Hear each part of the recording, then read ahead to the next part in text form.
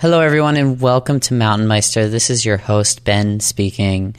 I'm excited to tell you that this will be our last week of repeat episodes. Next week, we will be releasing brand new episodes of Mountain Meister with some pretty incredible guests, so stay tuned for that. If you haven't subscribed to our podcast on whatever platform works for you, you should probably do that. You know, I got this question the other day, and a Meister fan was having a really difficult time deciding whether or not she should subscribe to our podcast. And, you know, I said to her, I think the best way for you to evaluate this decision is by looking at the upside and the downside risk. You know, the upside is that it's completely free, and every time we release a new episode, your phone's going to automatically download it for you.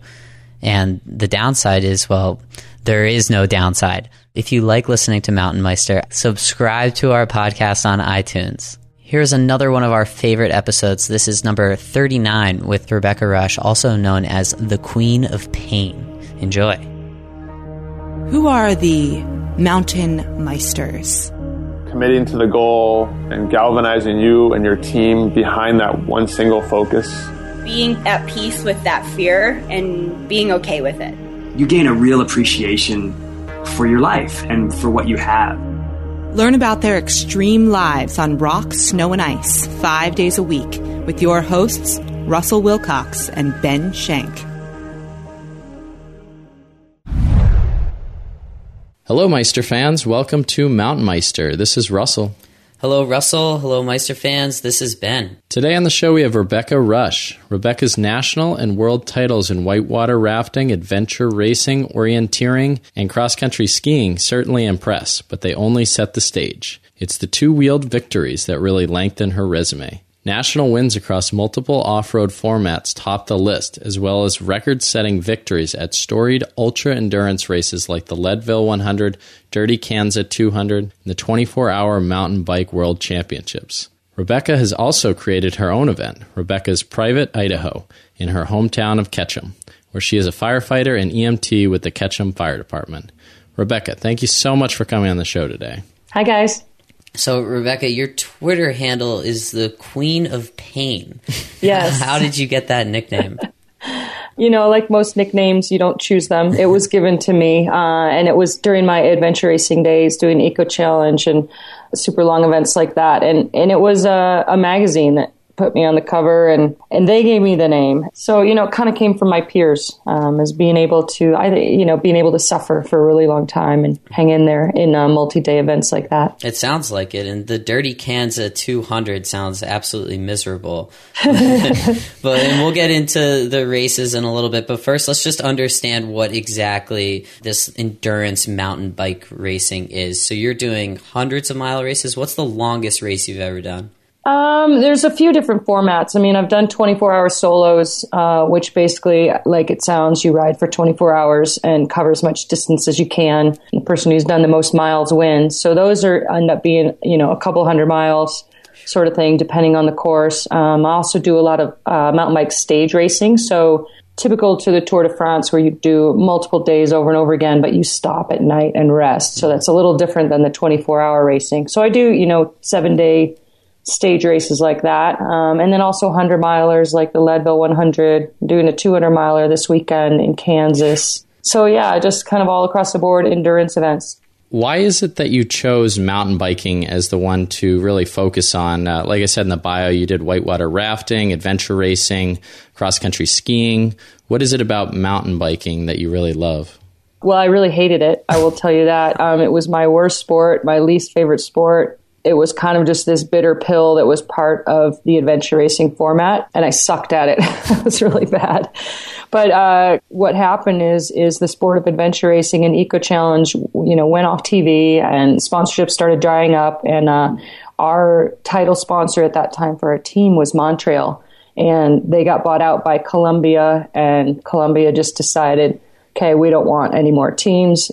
So all that dried up really unexpectedly at the end of 1 year. And I had a year left with Red Bull, a small sponsorship, not enough for a whole team, but enough for me to do a little bit. And they just said, well, you have a year. We're not going to take, the money back. So find something to do for a year. Huh. So I kind of searched, knowing that my experience, my forte was super long stuff. And so really 24-hour mountain biking was the longest thing I could actually find. So I gave it a shot, and I ran my bike a lot in those first races and really stunk at it, but I knew I could go. To me, going all night, it was no big deal. It's like, instead of 7 days, I'm just going to go one day. So that'll be pretty easy. So that's kind of how it started, is more because I couldn't find anything longer. It ended up really relaunching a whole second part of my career. And that was 8 years ago and a few world championships ago. And so it was very unexpected. And now I like cycling. I feel like if you're an athlete of Red Bull, you have to just do whatever makes you most fired up. I like to think of myself as a Red Bull athlete. I recently competed in a flug tag competition. Have you ever heard of those? Oh, yeah. Nice. How'd it go? Well, it was pretty bad. Just don't look at the videos online. Cool, though. I watched the video. Russell showed me the video. It's fantastic. They made the plane. I mean, that within itself, I think, is impressive. Yeah, it was about 100 hours of work for 10 seconds of straight into the water. So it was fun. Is there more pressure on you being a Red Bull athlete to just be very extreme, or is that something you're comfortable with? You know what is really cool about them as a partner and different from any other sponsor that I work with? They actually really push their athletes to come up with cool ideas. And so they'll say, well, what do you want to do? Do something cool. Pitch us some ideas. And so it's pretty regular that they'll reach out to us and say, well, do you have any cool ideas? I mean, they're happy with me going and winning worlds and doing, races and getting on podiums, but it was them that pushed me to come up with a Kokopelli record-breaking ride and some other stuff like that. I mean, you saw Felix jumped. Yeah. Everyone's seen Felix Baumgartner's jump, but that was his idea as well. And so they pushed us actually to be more than we might be otherwise. It'd be really easy to just go along and pick races, but they want more. And that's what happened when that year that, I lost all of my other sponsorship. They're like, well, find something to do, And if they hadn't pushed me in that direction, I'd probably be working in an office right now and would have transitioned into something else. Well, it's really cool to hear that you can use some creativity to pursue what you love, but you didn't like mountain biking, which really caught me off guard. What does that say about you, and what do you have to say to other people to jump into something that you weren't really expecting that you'd love? Yeah, I mean, I basically launched a mountain biking career at 38, so that's pretty late. I mean, the lesson is basically that, it's never too late to kind of be a beginner and try something new, and to not sort of check things off your list because they seem hard at first or seem scary at first, or even if you don't like them. I mean, the biggest barrier for me with mountain biking, the reason I didn't like it is because I sucked and I didn't understand the bike. Like, the gear was so complicated to me, and I was just like, taking a pair of running shoes is just that much easier than dealing with all the gears and tires and derailleur and stuff I didn't understand. So it took two things, skill and education, and all of a sudden that opened up a lot of doors for a really exciting way to travel and see the world, and you can just go more places on a bike. Yeah, so the suck is past tense because you're awesome now. You're basically, I think you're the best in the world. So what makes you better than the others? What steps did you take to go from sucking to awesome? Well, I would say I still actually kind of suck technically, compared to a lot of my competitors who been riding a mountain bike a lot longer. So technically I'm always still challenged by that, and I'm trying to ride with people better than me, work on rock gardens, stuff like that. But the part where I don't suck is, I think, the mental and the physical of just going for a really, really long time. That's a pretty interesting way to think about it, even though, to kind of back up to your Kokopelli, is that how you pronounce it? Kokopelli, 142 miles, is that how long it was? And you broke the record by an hour? An hour and a half, I thought I saw. Do you like the scenic part of that, or is it all in your head and it doesn't really matter for you? No, it matters where I'm riding, and that's definitely a selection, of races that I want to go do in a cool part of the world. And the Kokopelli Trail goes from Moab, Utah to Fruita, Colorado, and it's gorgeous. I mean, you go from high alpine into the red rocks and, down into the desert. And so I do want to see beautiful places. I don't want to just drone away, like a hamster on a wheel, because it is inspiring for me to see places. And that's part of the reason I don't do 24-hour solo events anymore, because those are a lap format. Mm-hmm. And so there'll be like a 15-mile loop that you just do as many times as you can in 24 hours. And that started to get a little boring for me. So really a lot of these other things like the Kokopelli Trail, or I want to go places and see things and see what's around the next corner. So it doesn't sound like NASCAR's for you then. Yeah, maybe not. It's hard for me to really understand what it's like to be an endurance athlete. I do some backcountry skiing. I go up mountains. It's not very endurance related. It's more just really fast, action-packed things that happen, and then I'm done. But one thing that is interesting is you're sponsored by all these extra energy companies. So you have GOO, which is kind of this gel that you eat, and it's packed with energy. And then you have Red Bull. Do you use those on a consistent base? And is it kind of necessary for you to get through an endurance race with them? Yes, I use them for sure. And yes, they're necessary. I mean, all the GOO products, basically that's nutrition. It's nutrition on the bike, and it's putting fuel in the car. So you absolutely, have to put good things into your body for hydration and calories to kind of keep going. You can't stuff a banana in your pocket and be okay for 10 hours. And it's pretty regimented. I plan my food out, and what I'm going to take hour per hour, how many calories per hour, how much hydration per hour, basically because I want my body to keep working. And so you've got to treat it really well. And the Red Bull is, that's kind of the last resort when nothing else works. It absolutely does work. What I have found most fascinating about, we do a little bit of research on our guests, and you're so mentally composed, and you have this drive, this competitive drive. It's interesting to look at that from a high level, but I'd imagine during the race, when you're on your 100th mile, it's absolutely miserable. And you say that you embrace that pain. What makes you keep going?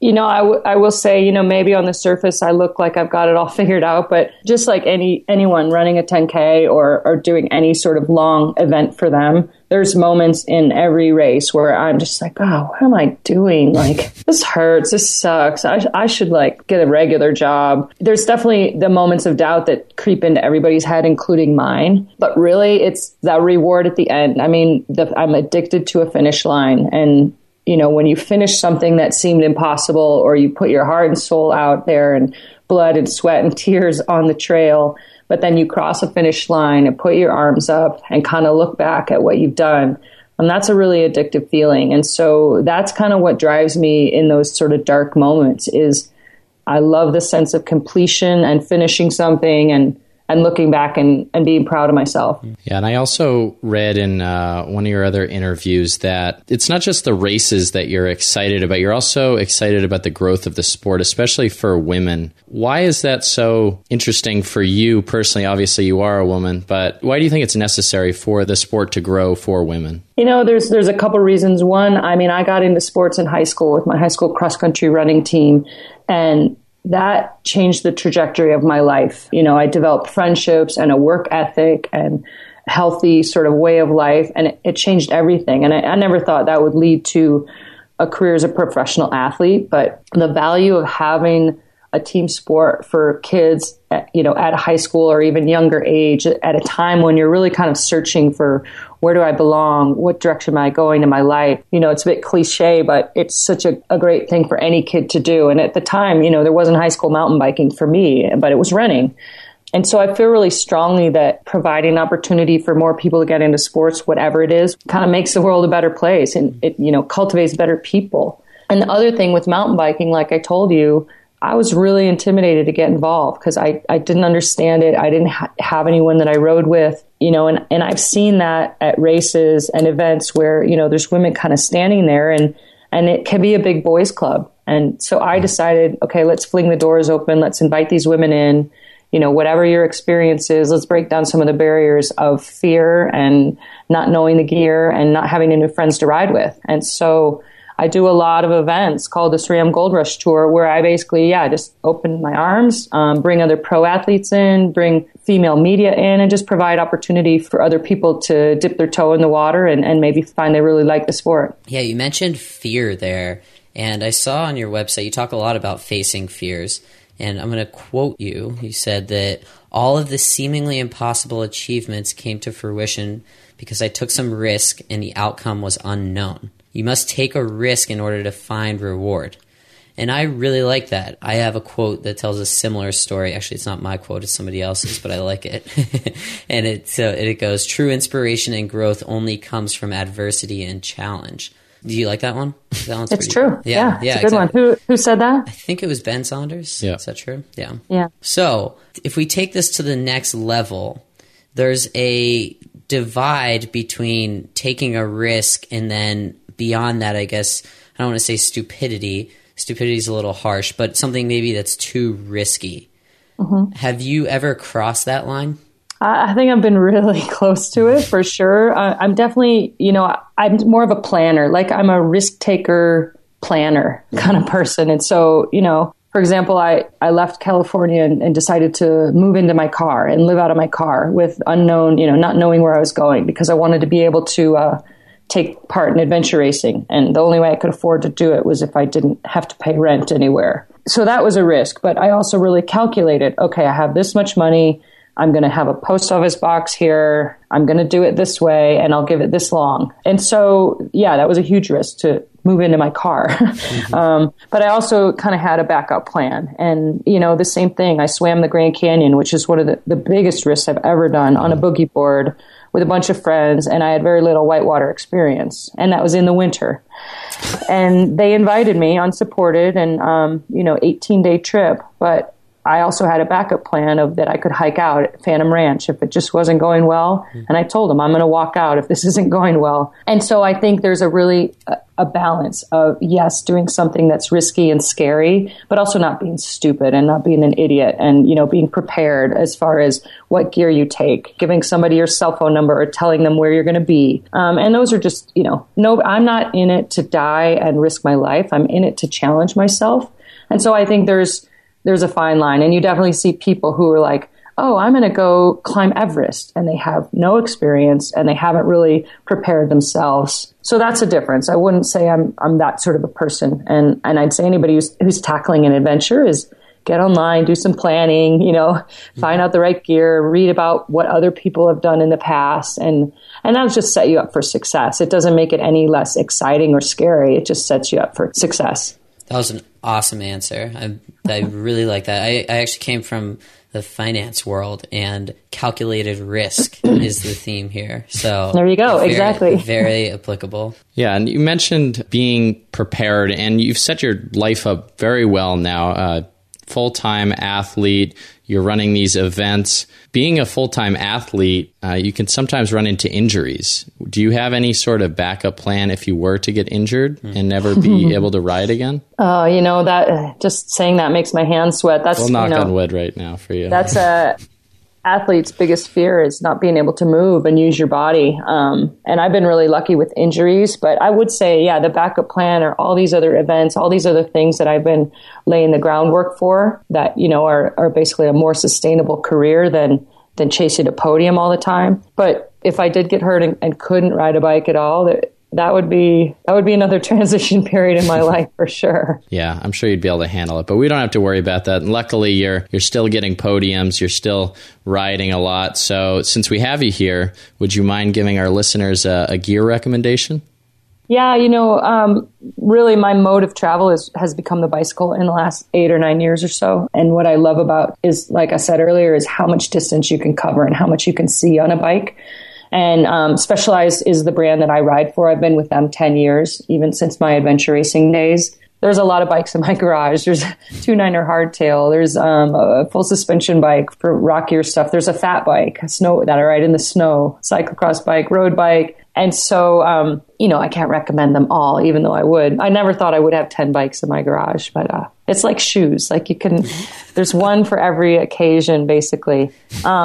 But I will say if people are, thinking about getting a mountain bike, kind of in the last few years, the trend has gone to a bigger wheel size, to 29-inch wheels versus 26 is what they originally were. And 29 inches basically the size of a road bike wheel. So, and what happens with that, if anyone hasn't ridden a 29er, it basically smooths out the bumps. So it's faster, and since it's a bigger wheel circumference, a small rock or log all of a sudden is sort of brought down in size by the bigger wheel.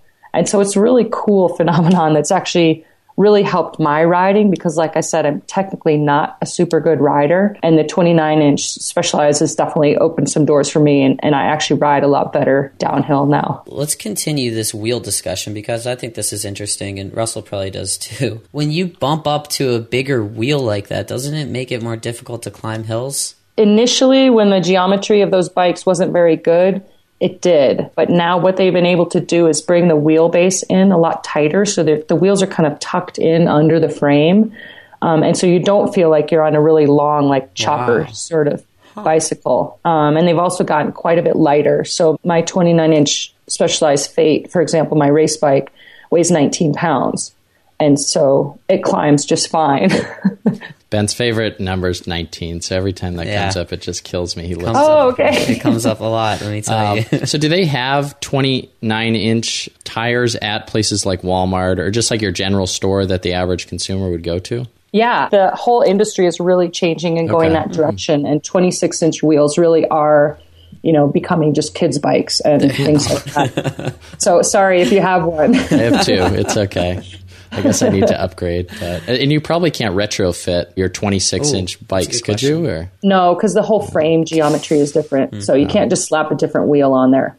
So yeah, that's a great recommendation. We'll throw that on our website. Just one other question I had, since you are the mountain bike expert, is say I'm new to riding, maybe I'm new to an area, what would be the best place for me to find trails or find people to ride with? Or is there a good resource that you have? Yeah, there's a couple things. I mean, there's nothing like local knowledge. And so the first thing when you go to an area, or even if you're researching, is to call the local bike shop. The local bike shop is always the best place to start. But there's also kind of, if you're searching around and on your computer at home, deciding where to go, International Mountain Bike Association, it's called IMBA.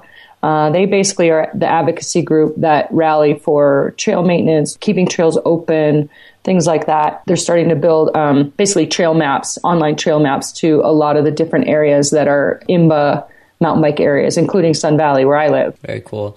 So as we wrap this up, Rebecca, we just want to ask you one more question. And for our listeners who are maybe in the middle of their own metaphorical bike race and really need to push toward the finish line, what can you say to them to get them to keep going? Something that really stays in my brain all the time is that the pain is temporary, but quitting lasts forever. That's good. And I quit one race in high school, a cross-country running race. I just walked off because I wasn't having a good day. I have the scars from that because I was so embarrassed to tell my coach and my mom and my teammates that I quit, that to me, I'd rather finish last than not finish. And so that's a lot of times how I push through the pain is, the shortest way to the finish line is just to get to the finish line. Awesome. Well, I think that's a good way to end it. So thank you so much for joining us today, Rebecca. Russell and I really enjoyed having you. Thanks, guys. Hello, Meister fans. I hope you enjoyed that episode with Rebecca Rusch. Let me tell you something. I will not be competing in the Dirty Kanza 200 for obvious reasons, but I will be participating in the 2014 New York City Marathon on November 2nd. So I need all sorts of support, mostly in the form of financial sponsorship.